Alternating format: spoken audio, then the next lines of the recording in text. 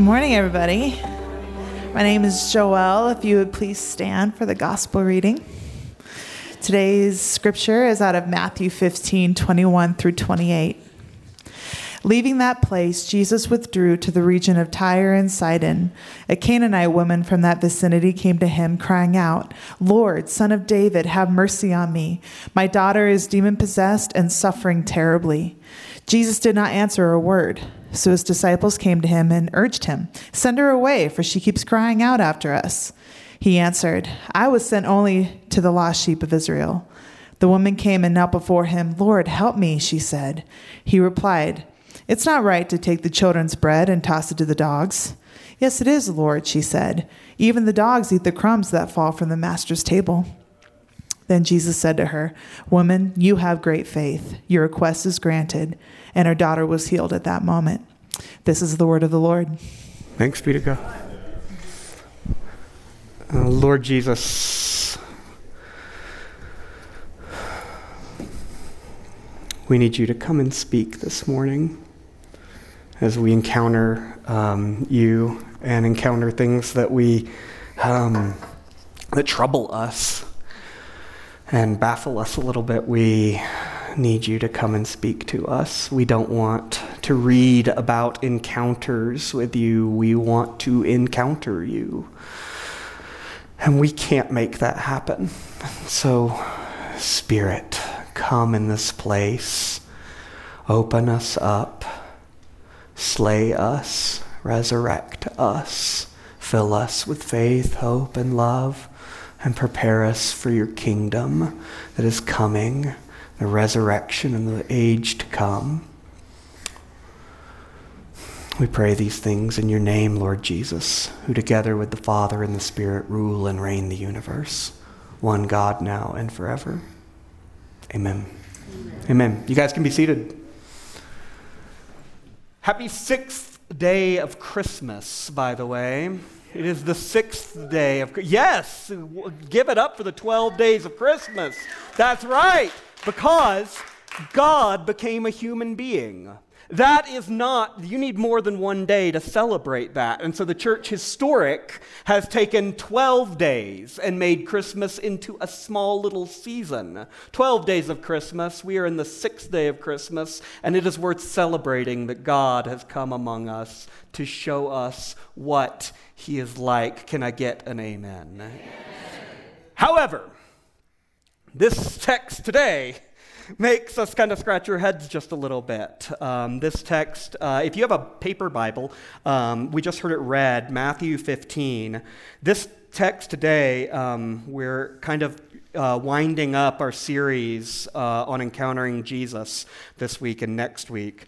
And I decided to just go with a really easy story this week to talk about. So it's just like a softball sort of story, easy to talk about. You guys, hopefully this is going to be helpful because this story it's a bit of a troubling story. It surprises us. It stretches us. It throws us off balance just a little bit. We weren't expecting it. It makes us struggle with Jesus just a little bit. There's certainly no way that this story was made up by anybody in the early church. This isn't the kind of story that you make up. This is a story handed down, preserved, like all of the gospel writings. It's actually a story about Jesus. It's just the story that makes us wrestle with him a bit, which is to say it's a terrific story, right? If we just get patted on the head just a little bit, we're like, oh, okay, that was nice. But this story stretches us and challenges us, and it's really good. Jesus in this passage has he and his disciples have gone into non-Jewish territory is where they are. It says in verse 21, he's right on the coast of the Mediterranean Sea, if you can visualize that, the very eastern part of the Mediterranean Sea. He's between the cities of Tyre and Sidon, is what it says in verse 21. And this woman approaches him, begging him to heal her daughter. She's heard about Jesus. His reputation preceded him. She's heard about Jesus. He's spreading the kingdom of God. His love, his mercy, his kindness, his healing, his love that's just like bringing everything to life around him. And she has sought Jesus for help. Of course she has. That's what everybody does. This is a pretty typical story in that way. It's a pretty standard day in the life of Jesus. Your daughter has a demon? Okay, fine. She's suffering. I'm sorry. She's suffering terribly. Let's go heal her. Jesus doesn't even have to go to her house. Just a couple of chapters before this, in Matthew chapter 8, there was a centurion. He's like a leader of the occupying force in Judea. So he's like a Roman. He's the bad guy. And he has this servant that he finds out about. And Jesus doesn't even have to go to the house to heal this servant. He just says, go, your servant is healed. Like, Jesus doesn't even have to go anywhere. This feels like it's the typical sort of story of people seeking Jesus, asking Jesus for help, and it seems like the most common sense answer would take place here. Okay, I'll either go or I don't even have to go. Your daughter's healed. It's a pretty typical story until it turns out not to be. This woman is like crying out to Jesus, begging Jesus, who's got children in the room, my daughter, I'll take whatever they've got. I have 2 daughters. My daughter has a demon. Did you hear me, Jesus? My daughter has a demon. And Jesus and his disciples are not stopping. They just keep walking. Verse 23, right here. Jesus did not answer a word. And so this woman just keeps chasing. She keeps pursuing. She keeps calling after Jesus. I mean, this woman must be hysterical at this point because, verse 23, the disciples get to the point where they're saying, like, can we please just send this woman away? Like, my ear, like, this is shrieking. This is bothering me. Good grief. She just keeps calling after us, Jesus. How long does somebody have to be calling after Jesus for everyone to be like, can we just get rid of her? This is, I can feel it in the room. Yeah, like this is not the story that you see every day. This is not the encounter with Jesus that we typically think of. This woman is crying out for help, and Jesus and the 12 just keep walking. This hysterical woman, she just wants her daughter to be healed, and the great teacher of loving everyone. That's the Sermon on the Mount, just like chapters before in Matthew chapter 5, 6, and 7. The great teacher of loving everyone, even your enemies, it says. He just keeps on walking. She's crying out to the Son of David, have mercy on me. And it would seem like the Son of David has no mercy for her. You know what? The forces of evil are attacking this woman's family, and the silence from Jesus is just deafening. What were you going to say? I said that you said that we had to love our enemies. So hard. Yeah, Jesus is the one inviting us to love even our enemies, and it's so hard. Can't do it without Jesus. That's right. And so the question is, why is everyone thinks about these Canaanite, the gospel Matthew calls her a Canaanite woman. That's actually some of the rub of the story. This woman is what everyone thinks of as an enemy of Israel. Matthew sets that stage because she's just a local woman. She's from Tyre, and Sidon is what it says. It's in the region called Phoenicia. is what it's called. They're in non-Jewish territory again. Mark, when he tells the story, he calls her a Syro-Phoenician woman, is what he calls her, in the region of like Syria, Phoenicia. Matthew, it's really intentional. Matthew calls her a Canaanite. He calls her a Canaanite. This was the region, to be sure, where the Canaanites used to live. They used to live there, but there are no Canaanites living in the first century. It would be like calling somebody from Iraq today a Babylonian, or like calling somebody from southern Mexico an Aztec. Like, you realize that the Aztecs aren't around anymore, right? Matthew's doing something like really intentional when he calls her a Canaanite. He's drawing out exactly this. Like, this is an enemy of God. This is an enemy of God's kingdom. This is an enemy of everything that the kingdom stands for. In the Old Testament, in the Hebrew scriptures, a Canaanite is the enemy of Israel par excellence. That's what the Canaanites are. They are outsiders that are so toxic, that they're so despicable. They are so opposed to God, according to like the story of the Old Testament, that Moses and Joshua, these early leaders, they're like in their story, just kill them. Just kill the Canaanites. Just get rid of them. They are so awful. Because the Canaanites aren't just enemies of Israel. They are enemies, according to the tradition, of God. The enemies of God. That's how wicked and how bad they are. And that's what Matthew, this gospel writer, intentionally calls this woman.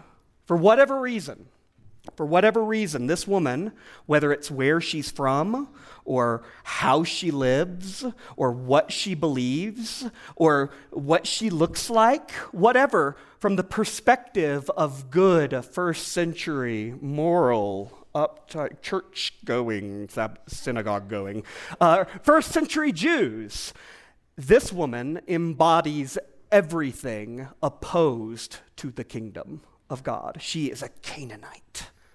And that's why the disciples, that explains why the disciples just keep on walking. They just keep on walking. They want to get rid of her. And we might understand bigotry from the disciples, right? We might understand bigotry from the disciples because they're mostly like us. They're a bunch of idiots. They're a bunch of hard-hearted idiots, but following Jesus.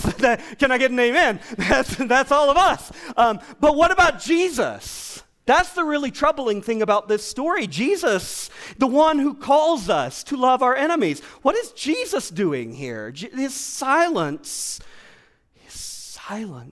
is deafening. Why does Jesus just keep walking? Why does Jesus just keep silent? What does the silence from Jesus mean?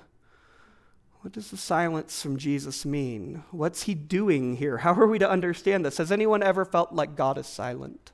Has anyone, you don't have to, the rest of you are liars.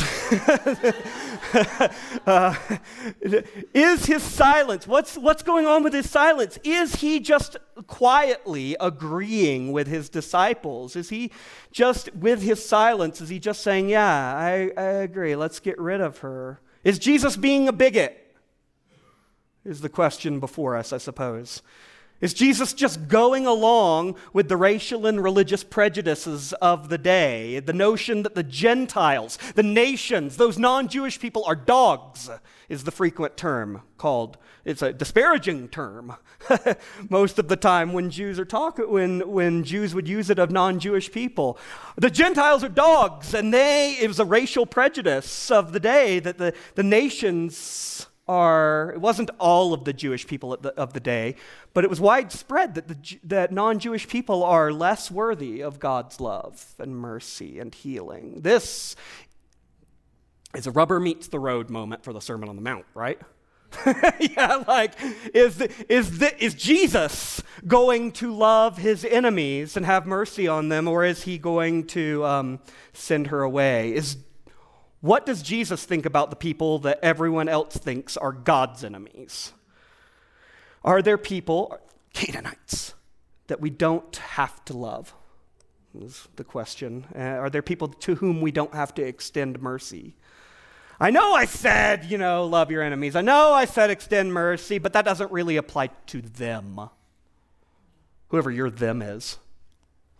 Because what they believe, what they've done, how they act, their color, their culture, just ignore them. Don't engage them. Don't love them. But Jesus breaks the silence. We're all wondering, what's his silence mean? And then he breaks the silence in verse 26. And he almost seems to be thinking out loud. He's not asking the disciples for advice. He says, I was sent only to the lost sheep of Israel. That's what he says. What a perplexing thing to say. I was sent only to the lost sheep of Israel. It's like he's thinking out loud. It's not the no, woman, go away that his disciples wanted to hear. But it's also not the yes, my child, your daughter is healed that this woman wanted to hear. It's just kind of like we're just stuck in limbo here. Jesus, I think in this moment he's pushing back against the notion. I think he's kind of pondering and he's pushing back against the notion that he's just like this magical mechanic that's like here to fix every bit of the world that we're troubled by. Have you guys seen Wreck-It Ralph? There's this character in Wreck-It Ralph called Fix-It Felix, and he's like this little Mario kind of guy with a hammer, and he just like fixes everything. It's like a magical, like your plumbing is busted, and he like comes over and it's like magically fixed. You're sick, he comes over and you're magically well. And Jesus seems to be pushing back and saying, like, I'm not Fix-It Felix. That's not what I'm here to do.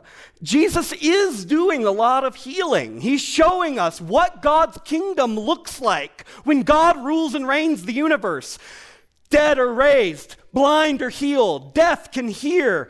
You are forgiven. But he's also here for other purposes, he seems to be saying. Jesus' mission to the world, right here in this cryptic statement, Jesus' mission to the world, it looks different than we expect. He's processing the fact that his primary mission in the world, his primary task, Jesus' task is not to solve every problem. It's not to make sure that I heal every sick person. Otherwise, he would have just like set up a camp and like had all the world come to. It's not to cast out every demon. To be sure, he will do this one day, is the hope of the church. But right now, right here in the first century, Jesus is pursuing a particular group of people, is what he's saying. My task in the world, I was sent to the lost sheep of Israel, is what he says. All of the gospel writers, especially Matthew, want us to recognize that Jesus, his primary task when he came, he was concerned with calling the people of God back to God. You people who are supposed to be representing God in the world, come back to God. You guys are lost. You're wandering. You are completely disoriented. You're upside down. Will you please come back to Jesus? He's not just one person trying to immediately heal every bit of the world, he seems to be saying. He has a bigger picture in mind. The lost sheep of Israel. The lost sheep of Israel. I've come to fulfill the law and the prophets and to bring Israel back to what it was meant to be. I'm here, Jesus seems to be thinking about, I'm here to make an entire group of people who will be God's people in the world. I'm not a doctor come to heal the world. I'm a doctor come to make an entire nation of doctors who will bless the world. The lost sheep of Israel, he seems to be thinking about right here. That's central to the gospel, by the way. if you didn't know, is the fact that God is pursuing the people who say that they love him, but actually have wandered away from him. God continues. It's good news. God continues to pursue and to chase and to call even the people who want nothing to do with him, who have shut him out, who think that they are close to him, but are actually completely blaspheming and carrying his name through the mud. Those are the people that God's I'm here for you. I keep chasing you. The story of Jesus is God dying for the people who shut him out. That's the lost sheep of Israel are the people who kill him. Together, state and church band together and execute God himself. That's what Jesus is like. That's what God is like. He loves to the point of death, even death on a cross. God's the one who saves the world and everyone who will let him. All of this is great and big, and it seems to be on Jesus' mind in this one little statement about the lost sheep of Israel. But we're actually confronted, all of those things are grand and lofty and wonderful. Seriously, they're really good news. But what about this Canaanite woman? I was sent only for the lost sheep of Israel. But suddenly, this desperate Canaanite woman, by this time, I just visualize her in verse 25. It's I picture her on her knees at this point in front of Jesus. Her voice is hoarse and she's covered in sweat because she's been chasing him and yelling after him and fighting the crowd and trying to push back the disciples or keeping him from, help me. All of you said to the lost sheep of Israel, help me, help my daughter. She has a demon. The kingdom of darkness is after her, has got her. And if we thought Jesus' silence, and then that first statement about the lost sheep of Israel was difficult to interpret, his statement right here is this is the one that kicks us in the teeth, isn't it? He says, verse 26, it's not right to take the children's bread and toss it to the dogs, is what he says to her. Whew, it's a troubling story. It's a difficult story. If anyone told you that reading the Bible is always easy, diving into the original Greek doesn't really help very much right here. Sure, it's interesting that Jesus doesn't use wild dog terminology in Greek that most Jews would use. He uses house pet kind of dog. That's interesting. That's the word he uses here. That might give us some sort of clue about, but it's not really helpful. He still calls her a dog. That's not word studies on the Greek and original context and all of this. They don't really help. The one thing I was thinking, the one thing that would help would be if we could see Jesus' facial expression here. That would be the thing if we could look at his body language right here, that would be the thing that would help illuminate this passage the most. Jesus' body language would help, wouldn't it? Because Jesus is either being a bigot or he's being brilliant right here. He's either saying something incredibly prejudiced or he's saying something incredibly playful. Seriously. He's either belittling this woman or he's beckoning this woman somehow. That truly is. The question is Jesus joining the popular prejudice of the day that non-Jews are less worthy of God's love and mercy? Is he saying, well, I'm here to take care of the true children of God, but this woman and her daughter are just dogs, doomed to suffer and starve. It just wouldn't be right. Or is there some sort of mischief in Jesus' eyes right here? Is there a twinkle in his eye, some mischief in his voice, and he says, oh my goodness, it just wouldn't be right to take the bread and throw, right? It wouldn't be right, Peter. It wouldn't be right, would it, to throw the bread to the dogs, would it? Oh my goodness, this wouldn't be right at all. And all the while, he just can't wait to show the lost sheep of Israel what it looks like to be God. What their God looks like. I'm going to throw the bread to the wolves, to the dogs, to the people you count as enemies. It wouldn't be right. Just watch what I'm going to do. It seems like he could be joining prejudice, or he could be saying, they need to see me showing mercy, granting love to someone they hate, a Canaanite. The lost sheep of Israel need to see me healing the people that they count as wolves. That is the best thing I could do for the lost sheep of Israel.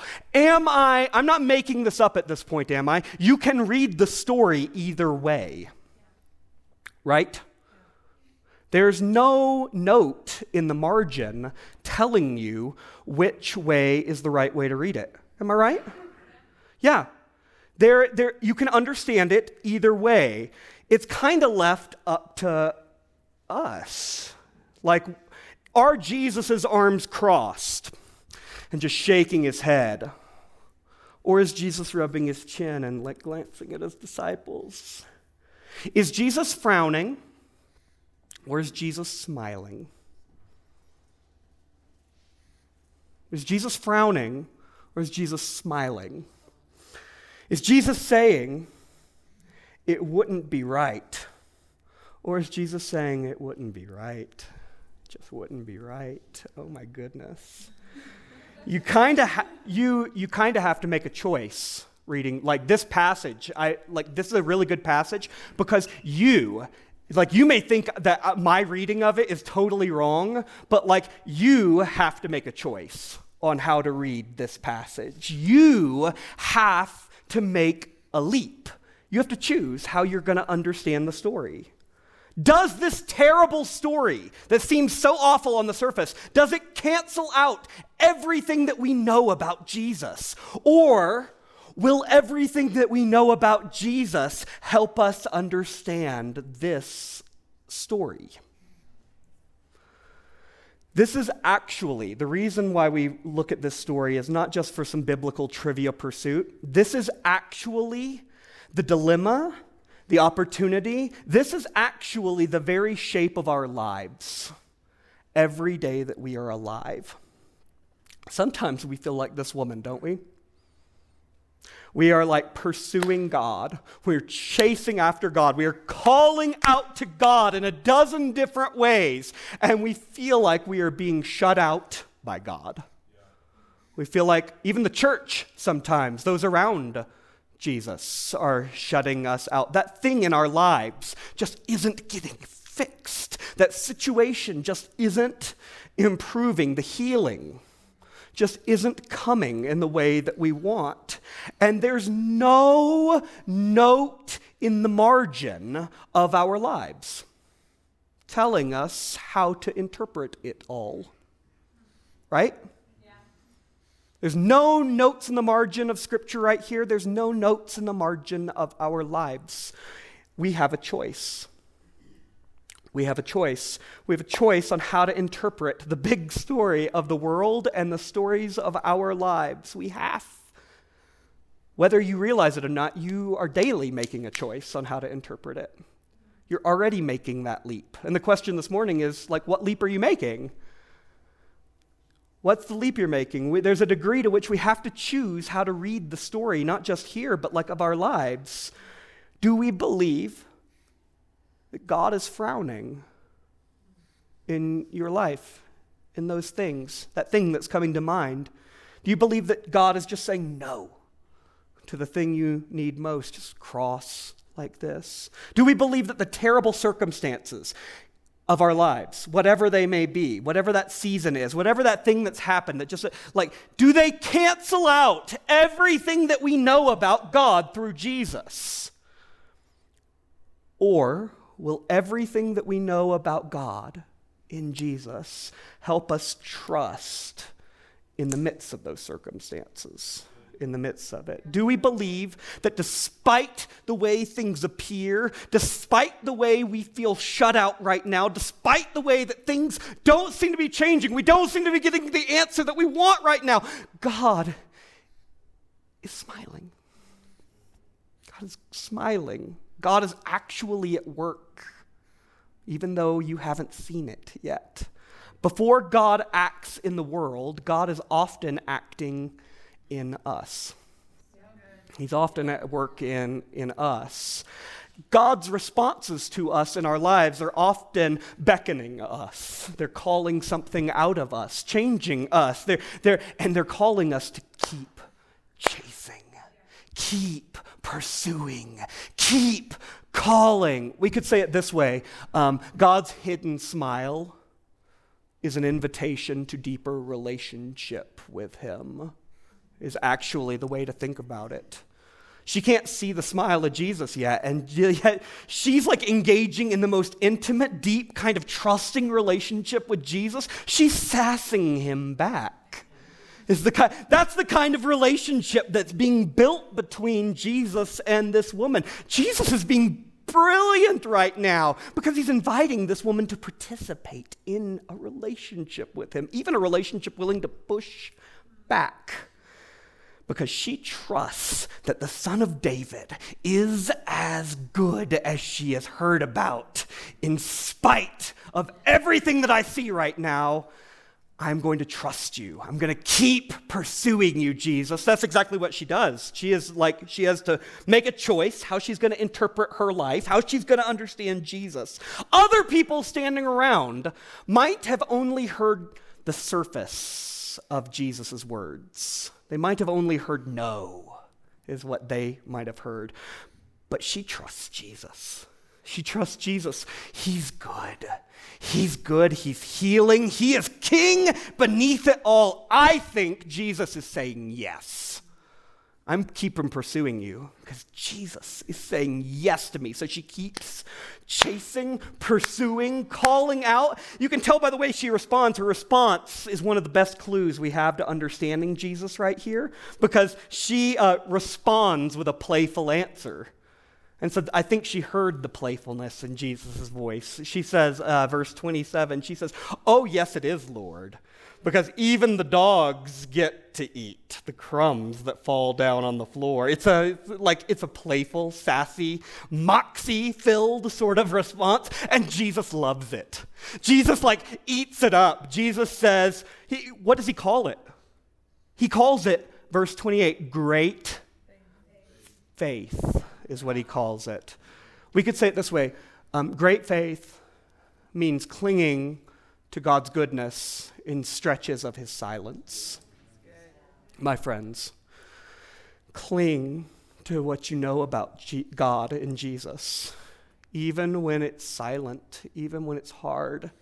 That is, cling to Jesus even when you can't see his smile yet.